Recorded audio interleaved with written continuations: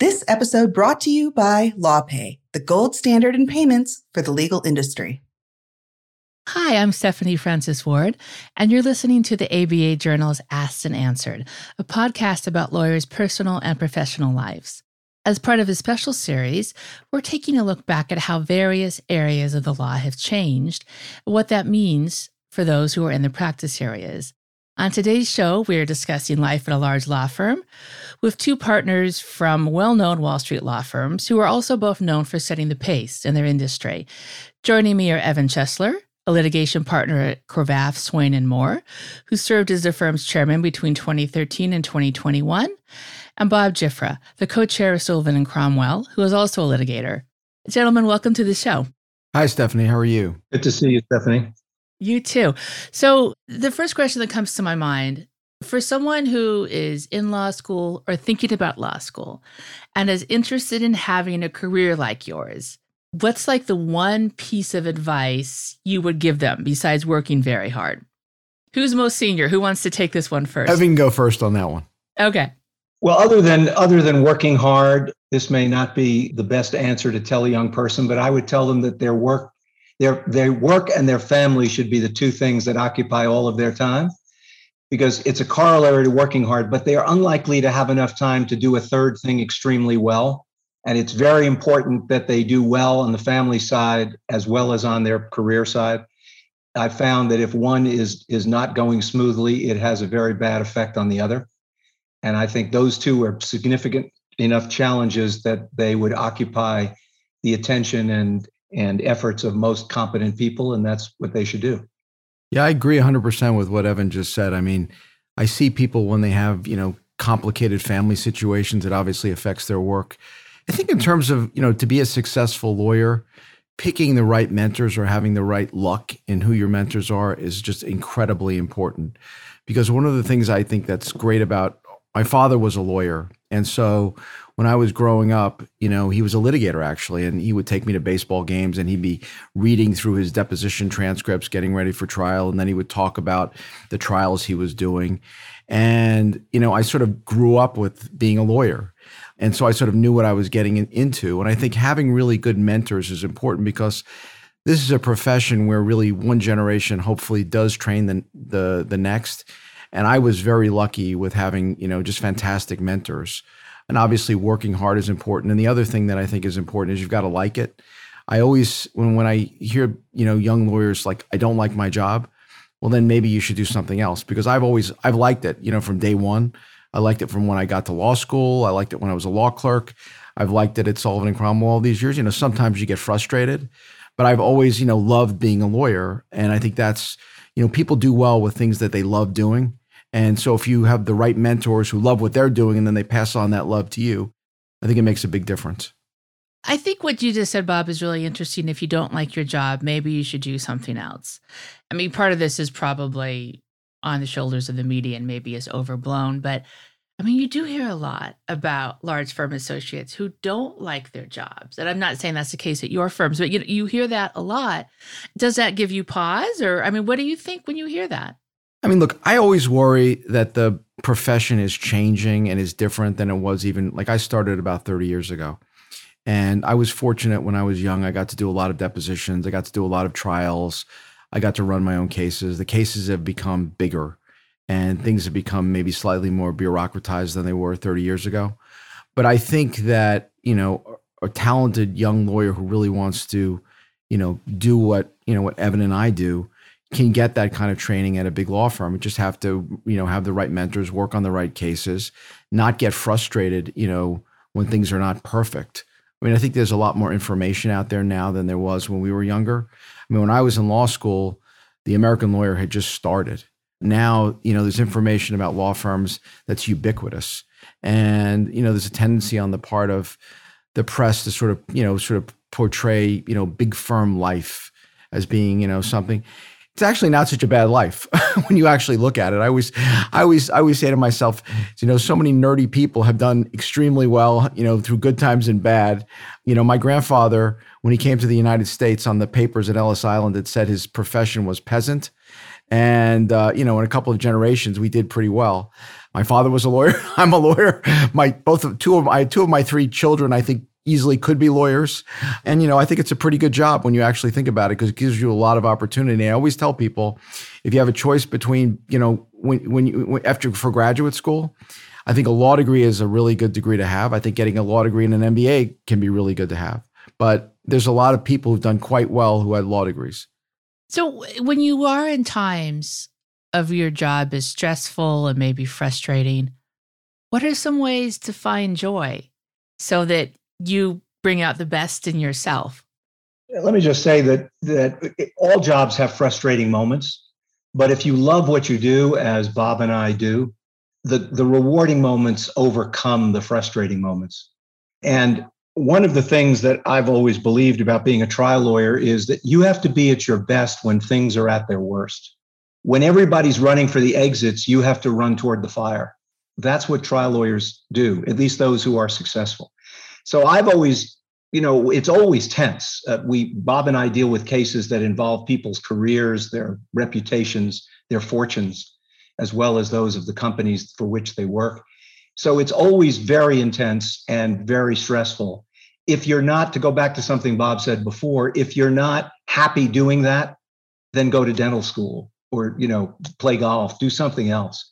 And so I find I just take the frustrating moments as part of the job. I don't need to run off and do yoga exercises to get over the tension of it. After 4 decades of doing this, that I'm just used to it. And I take the good side of it as overcoming by orders of magnitude the bad side. Yeah, I couldn't agree with you more. I mean, I think one of the great things about being a lawyer, and the mistake that the difference between the really good lawyers and maybe the less good lawyers. I was at a memorial service at a funeral, actually, for Bernie Nussbaum, who was one of the great lawyers in New York. And someone made the point that one of his really good skills was when people thought it was really bad and things were dark and you were going to lose the case, he would keep pressing forward.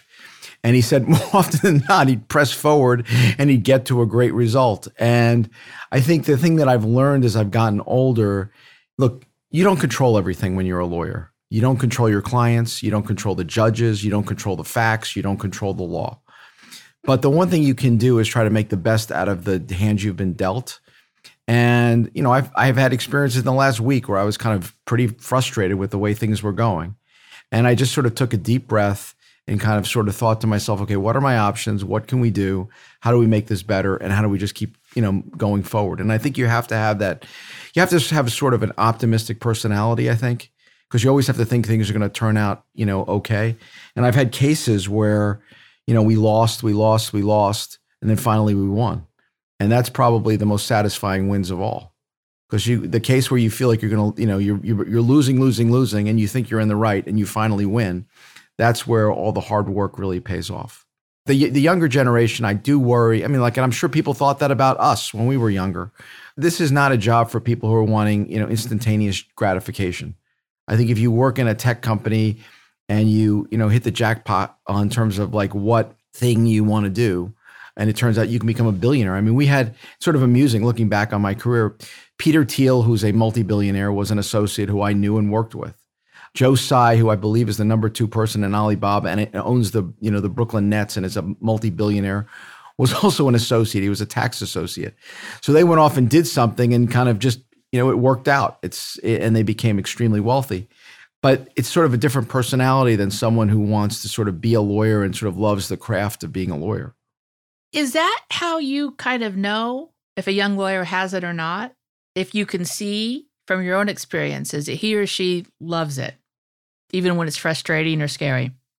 The metric I've used is the difference between people for whom being a lawyer is what they do and people for whom being a lawyer is who they are. When you meet somebody who defines themselves in terms of being a lawyer, and there are lots of young people who do, they present themselves differently.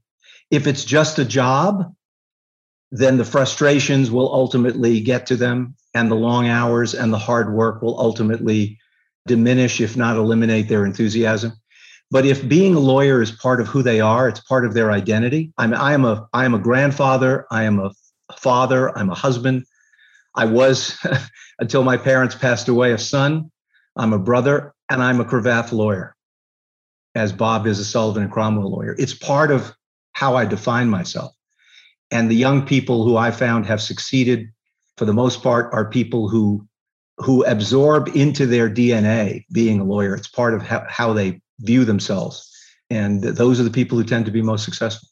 The thing about being a lawyer, which is sort of interesting, particularly if you're a litigator, obviously you can do extremely well working in a firm like Cravath or Sullivan and Cromwell. But to some extent, the most rewarding thing about the job is solving a really complicated problem. If you can, win a really big case, when the jury is out, there's probably nothing more nerve-wracking than waiting for a jury in a case, because you just never know. You may have some sense as to how it's going, but you just never know. And then when they come back, and if you win, it's very, very satisfying. It's like, winning the World Series. Even when you get a decision. Now, in the old days, you'd get the decisions, they'd be mailed to you, or maybe you'd get a fax. Now, sometimes I'll be in the back of a taxi, and all of a sudden there'll be some decision that will come down from some court on an ECF filing, and I just get really, really happy about it.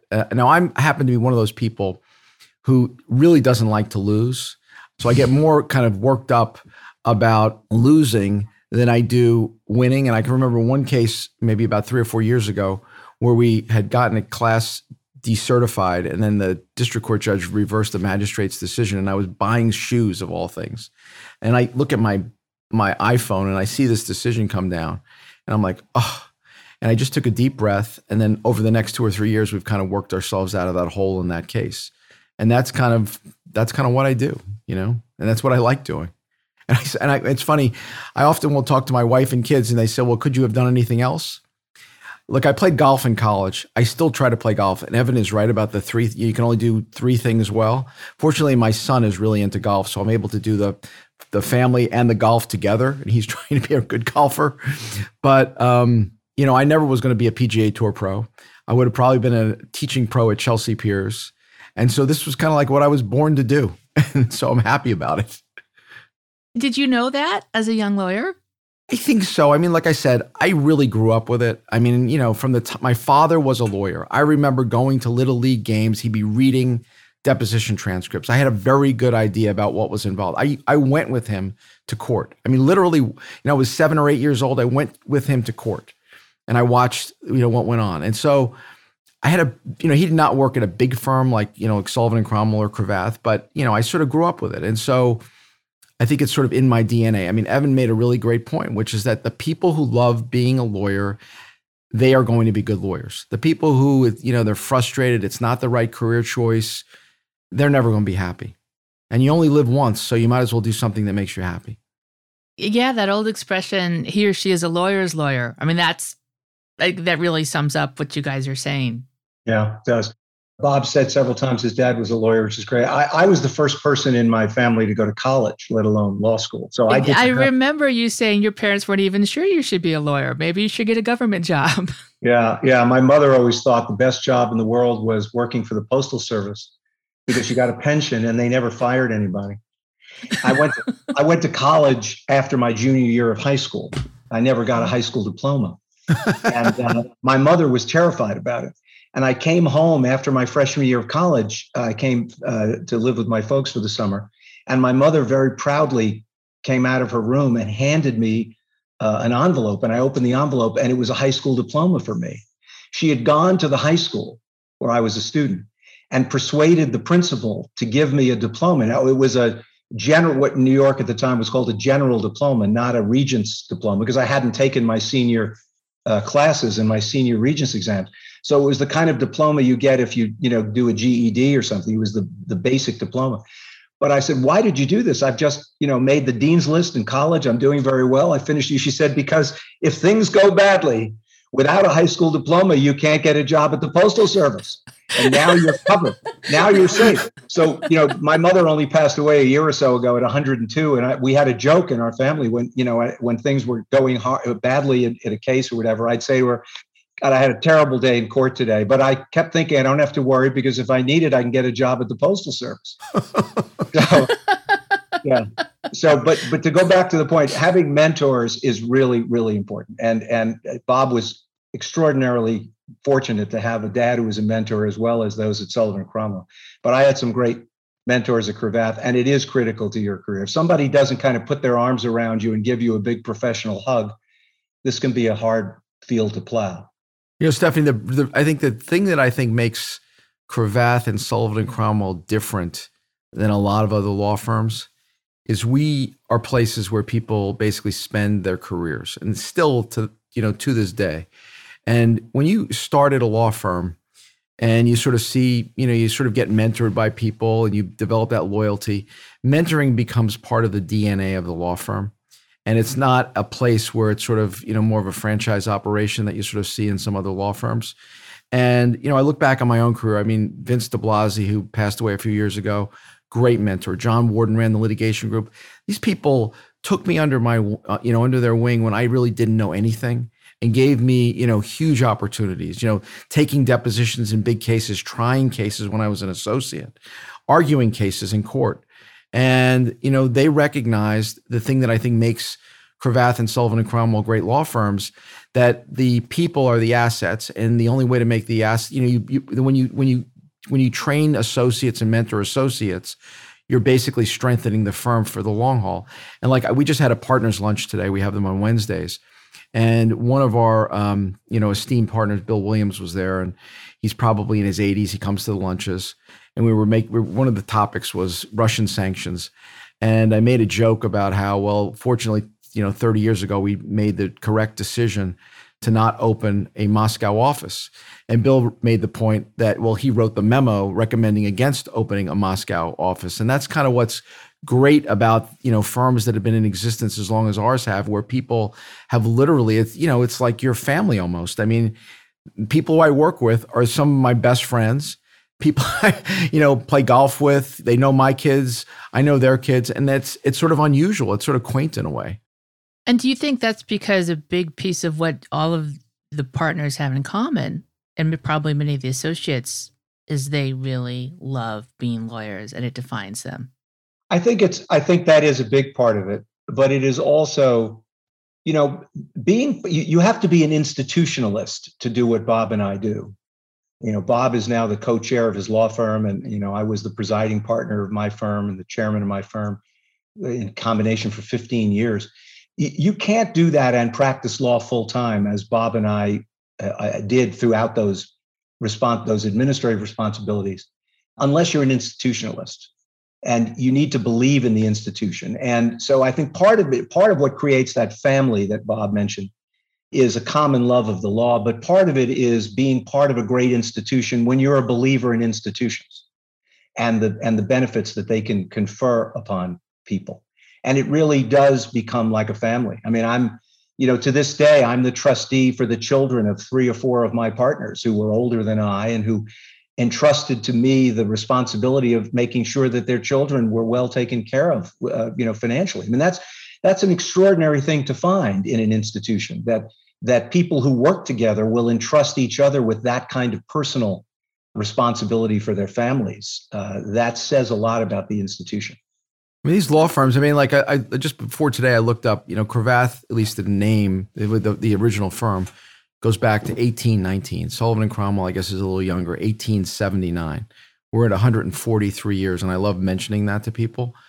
When you think about, if you had been dropped into New York City in 1910, okay, Cravath and Sullivan and Cromwell were probably among the best law firms in New York City. You were dropped into New York City in 1950s, same thing. 1970s and now, same thing. And those institutions have very strong cultures, and the culture is a real asset of the firm, and it allows it to survive pandemics and wars and recessions and all the things that can happen. 9/11, which actually put us out of our office for a couple of weeks. Someone like an Evan or even myself, you could go to work in a law firm where they would pay crazy money, I have no interest in that. I never had any interest in it. It was never attractive to me. I really believed in the firm, and I liked the firm. I like the people in the firm. I like the people on our administrative staff, many of whom have been here for as long as I have. And, that's sort of, it's a place where, you don't have a few people trying to take as much as they can. where everybody is really pulling for the whole and the greater good because of the benefits that really accrue to everyone.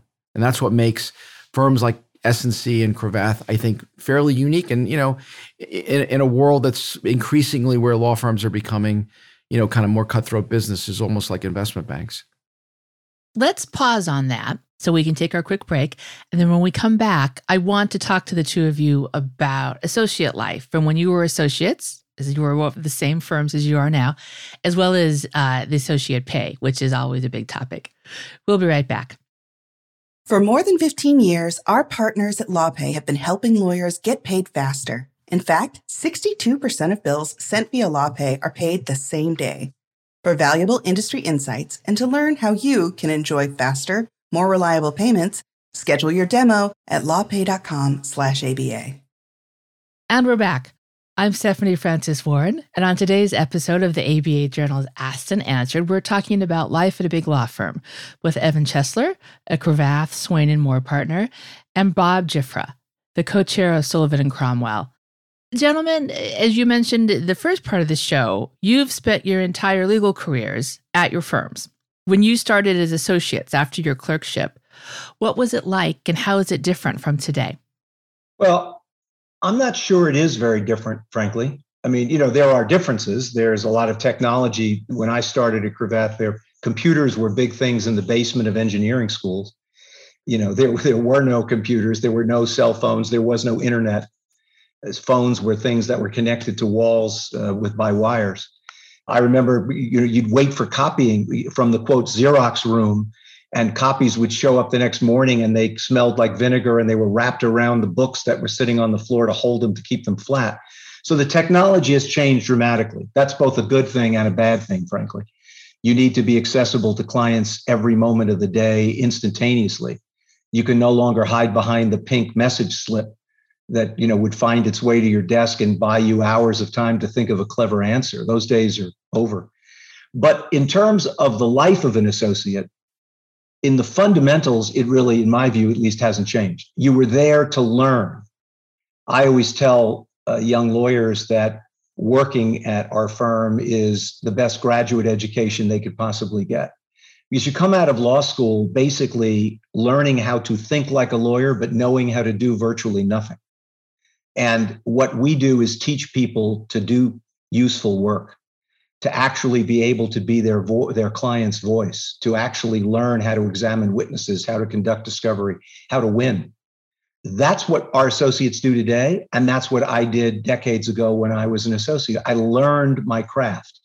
I took the intelligence my parents gave me and the skill set that law school gave me, and I learned how to apply those two raw ingredients to the art form, to the task of actually learning how effectively to represent clients. And that's what we do for our associates today. I always tell lawyers, we only do two things at Cravath. We train associates and we provide the best service we can to our clients. Those are the only two things we do. It's a very simple business model. And I'm sure the same is true of S&C. I agree 100%, Evan. That's exactly our business model. It's interesting. I think looking back on my now not so short career, I'd say the technology is the big difference. And it's actually easier to be an associate now than it was, say in the early 90s when I was an associate, because you have the ability, because of the ability to do things remotely and having your, iPhone and the like. You don't have to be in the office as much as you did. And it's interesting. Over Thanksgiving, my parents, my sister, and everybody was saying, they say, "Remember when you were an associate, you went back to the office after Thanksgiving a few times." And I had no recollection of doing it, but I guess in those days, you had to be in the office to actually do the work because there was no internet. I think email really sort of ticked in about 1995 or so, 1996, 97. That's my best recollection.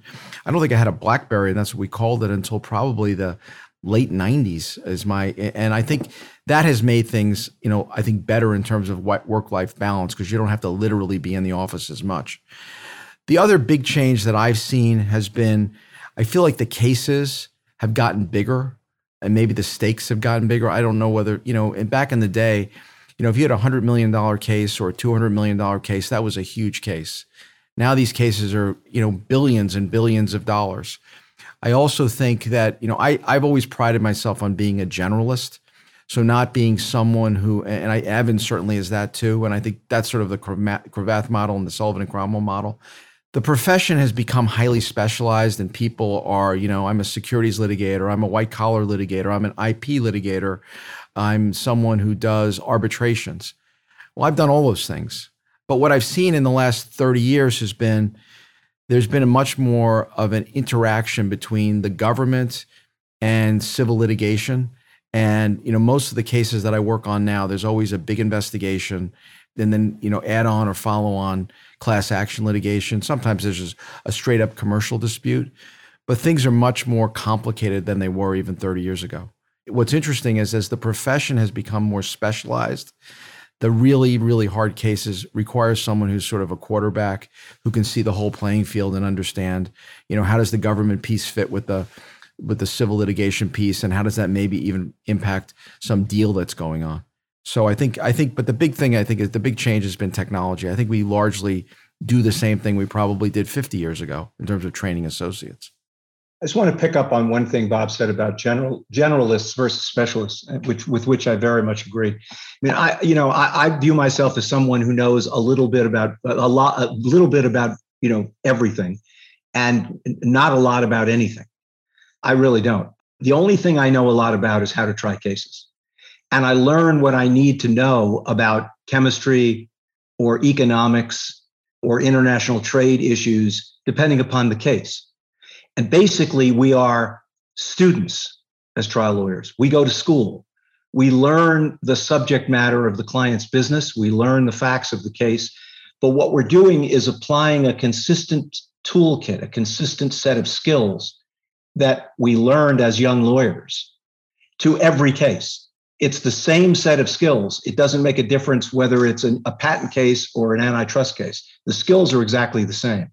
What differs are the 5 cases that make a difference, and there always are about 5 cases that make a difference in every situation, and the facts. But the underlying skills of how to prepare witnesses, how to cross-examine a witness, how to make sure you found the facts that matter, those issues are universally applicable to every case.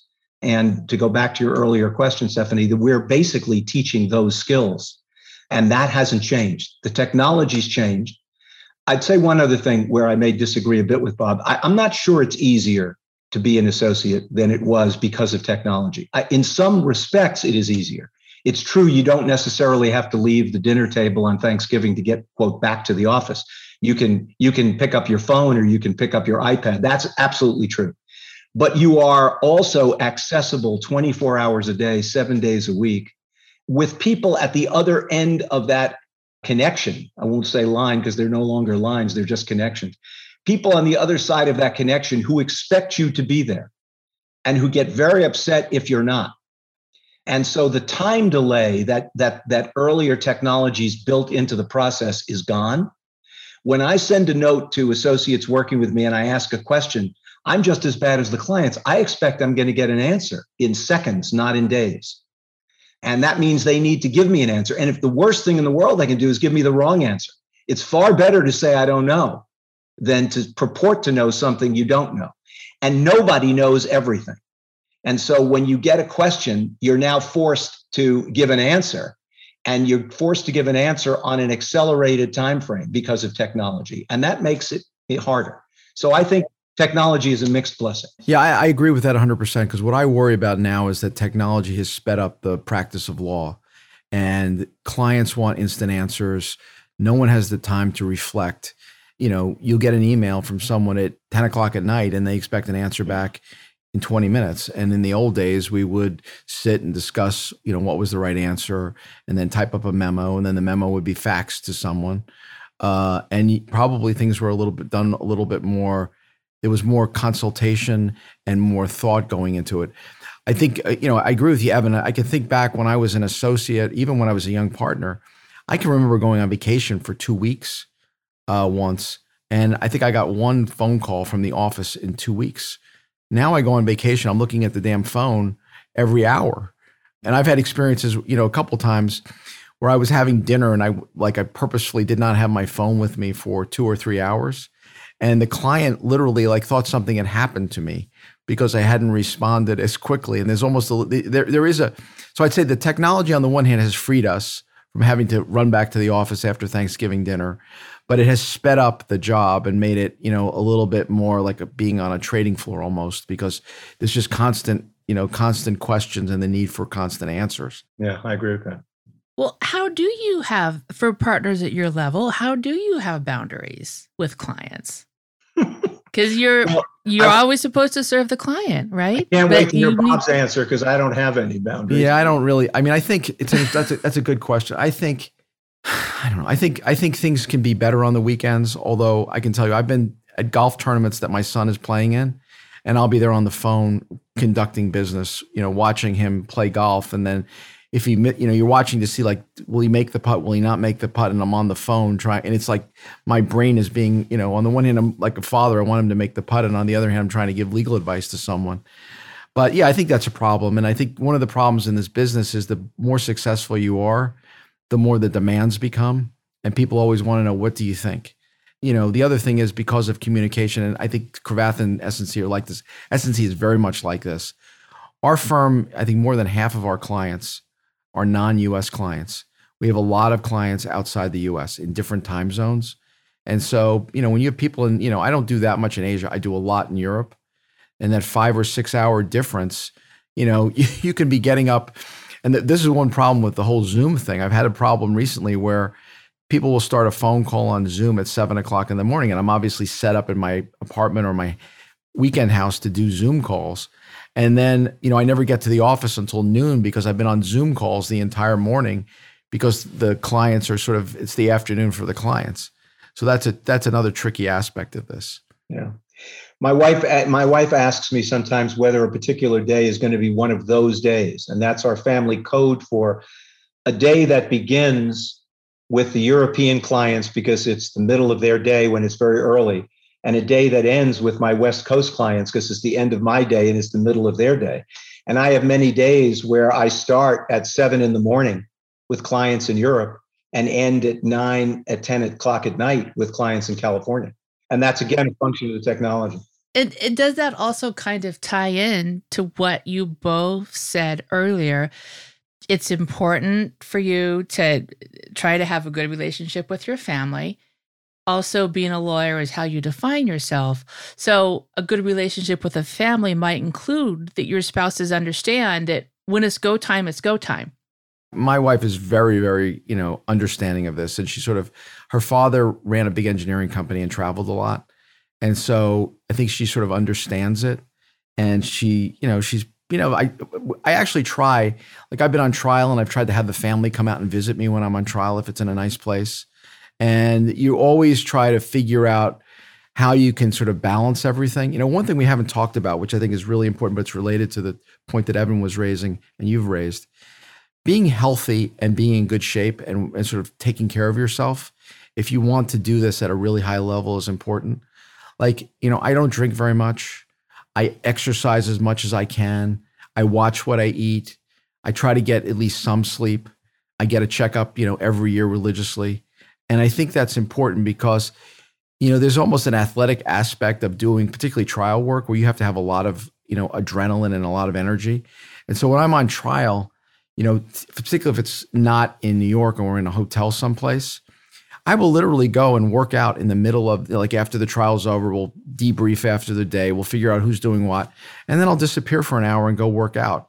Because, that's so important. And you're not a professional athlete, but there's an element to doing this job at a high level where you have to have a lot of energy. You have to have a clear mind. And people who are not healthy, who are tired, who are irritable, I find that, working out is good in terms of, I think both probably Evan and I guarantee you are pretty good at dealing with stress because we've had to deal with a lot of it.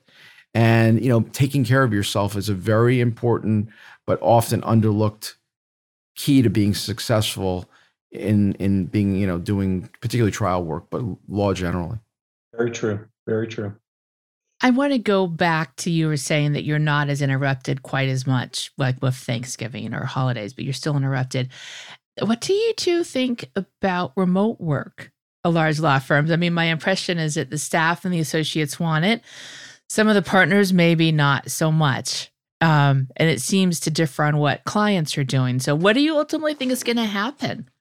I think we'll probably move to something of a hybrid model. I mean, we're not a very rule-bound place, even though we've been in existence for a long time. And people are, you're not like checking in and checking out.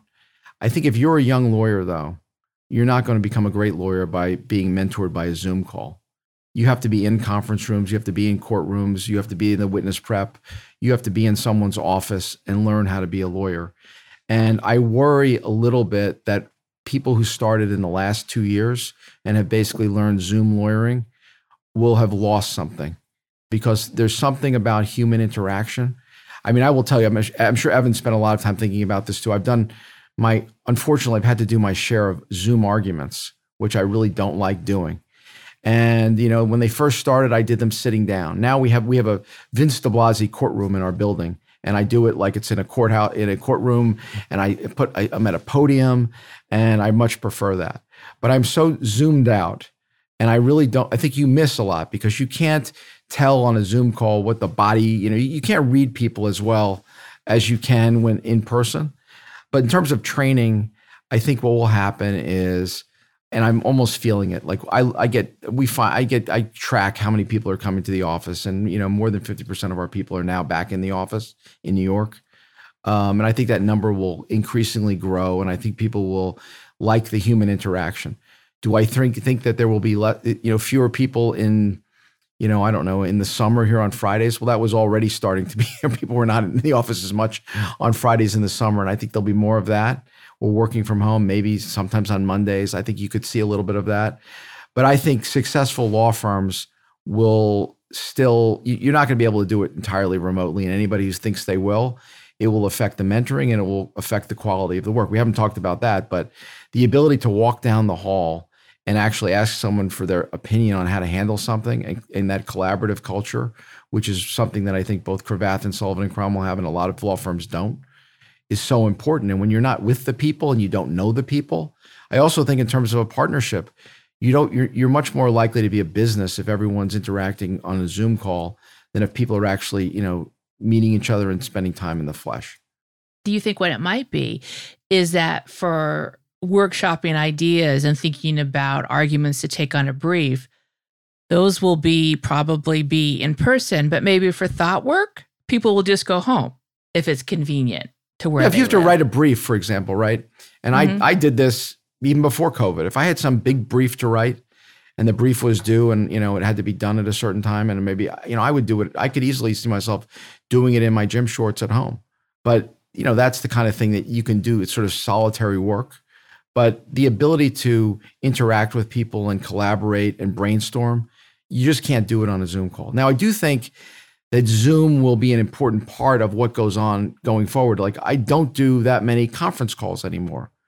Everybody does Zoom calls, and it's kind of good to see people, and but I think that, and we're looking into, for example, having Zoom rooms in our offices so that people can Zoom with the clients together. And so I think we'll find our way. But I think the idea that we're all going to be, sort of sitting at home and practicing law, I think that I don't think that's the way I don't think that's the wave of the future. Yeah, I agree very much with what Bob has said. We started out earlier in our conversation talking about the importance of mentoring. My principal mentor when I was a young lawyer was a guy named Tom Barr, who was the head of our litigation department. He taught me how to try cases. And most of the most important things I learned from Tom, I learned in one-on-one conversations, flying together on planes, sitting in his office, sitting in a conference room together, sitting in some war room in a trial site, God knows where. We went all around the country and I worked for him trying cases all over the place. You can't do that remotely. They're just not substitutes for one another. And I agree with Bob. You can use the technology in the post-pandemic era, and God, I hope we're moving into the post-pandemic era. You can use it as an additive, like doing Zoom calls instead of just old-fashioned conference calls. I think that is additive because you can see the people with whom you're speaking. But when it becomes subtractive, when it becomes something that's in the place of the one-on-one relationships that build careers, it's going to become a deficit for people's training and for the quality of the work. And there's another piece to it. And every trial lawyer who's tried any cases knows this. Trials are the result of teamwork. There's the old guy at the front of the parade who gets credit for it. But that old guy at the front of the parade is doing a tiny fraction of the hard work that makes a difference. It's 95% homework and 5% theater.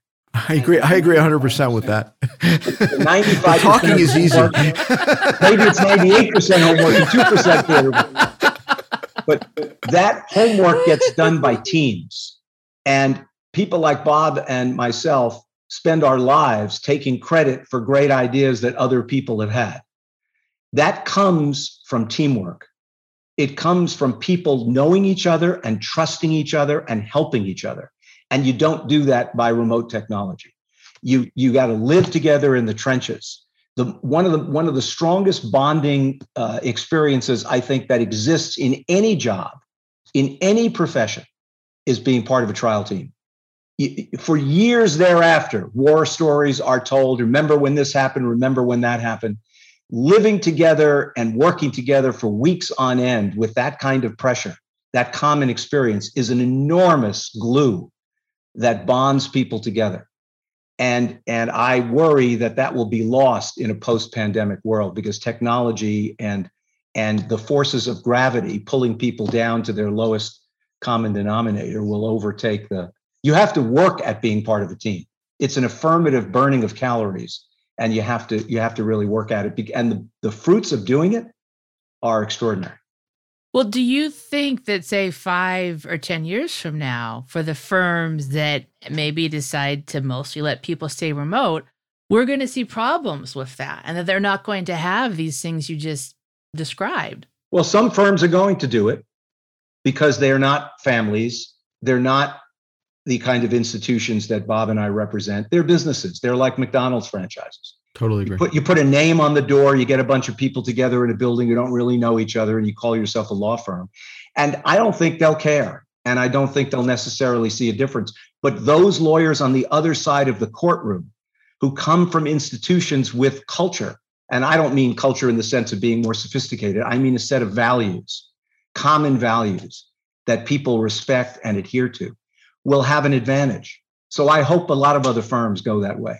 Yeah, because we'll do quite well in that environment, That's I think. Right. The Cravath and the Sullivan and Cromwells of the world will do just fine because it's a strength. Binding culture and teamwork are enormously powerful strengths. And the clients actually recognize that because, one of the things that happens in any kind of complicated situation when you've got a big crisis, clients can sense when everybody is part of a team and when the people you're relying on, when you're at like Evan said, the top of the parade. I've got fantastic people working on these cases with me, and they care just as much as I do, and the clients can sense that. And the thing people lose sight of in the legal business, particularly when you're doing trial work or any kind of litigation, look, the more complicated it is, the less you can look in a book to figure out what the right answer is. And the collaborative culture is critical. But there's also another piece of it. Mistakes will happen. And people who are part of a team will try to figure out what those mistakes is. There won't be covering up of mistakes. People will have the common value of, wanting to be truthful with courts and juries and not overstating things. And I think what will happen is the law firms that become like franchise operations and everything is about, is about sort of very crass economic things, and people are not really focused on things like culture and training and mentoring and putting the clients first and not having the clients be just the lawyer's clients, but the firm's clients, which we haven't talked about. I mean, Cravath and Sullivan and Cromwell have clients that go back decades, and those clients are cultivated by generations of lawyers. And the clients know it, and we have ties and connections with the clients that are far deeper than a situation where some lawyer has a relationship with the general counsel, then the lawyer goes to another law firm trying to get more money for themselves, and ultimately maybe that lawyer will lose a case, and then the general counsel will go someplace else. So that's not how you build a law firm. It's how you build a bunch of siloed businesses. Gentlemen, that's everything I have for you today. I want to thank you so much for joining us. Thank you, Stephanie. It's been a lot of fun. Always great to spend time with Evan. Thank you. It's been fun. And listeners, thank you for joining us. If you like what you heard today, please rate us in Apple Podcasts, and we'll see you next time for another episode of the ABA Journal's Asked and Answered.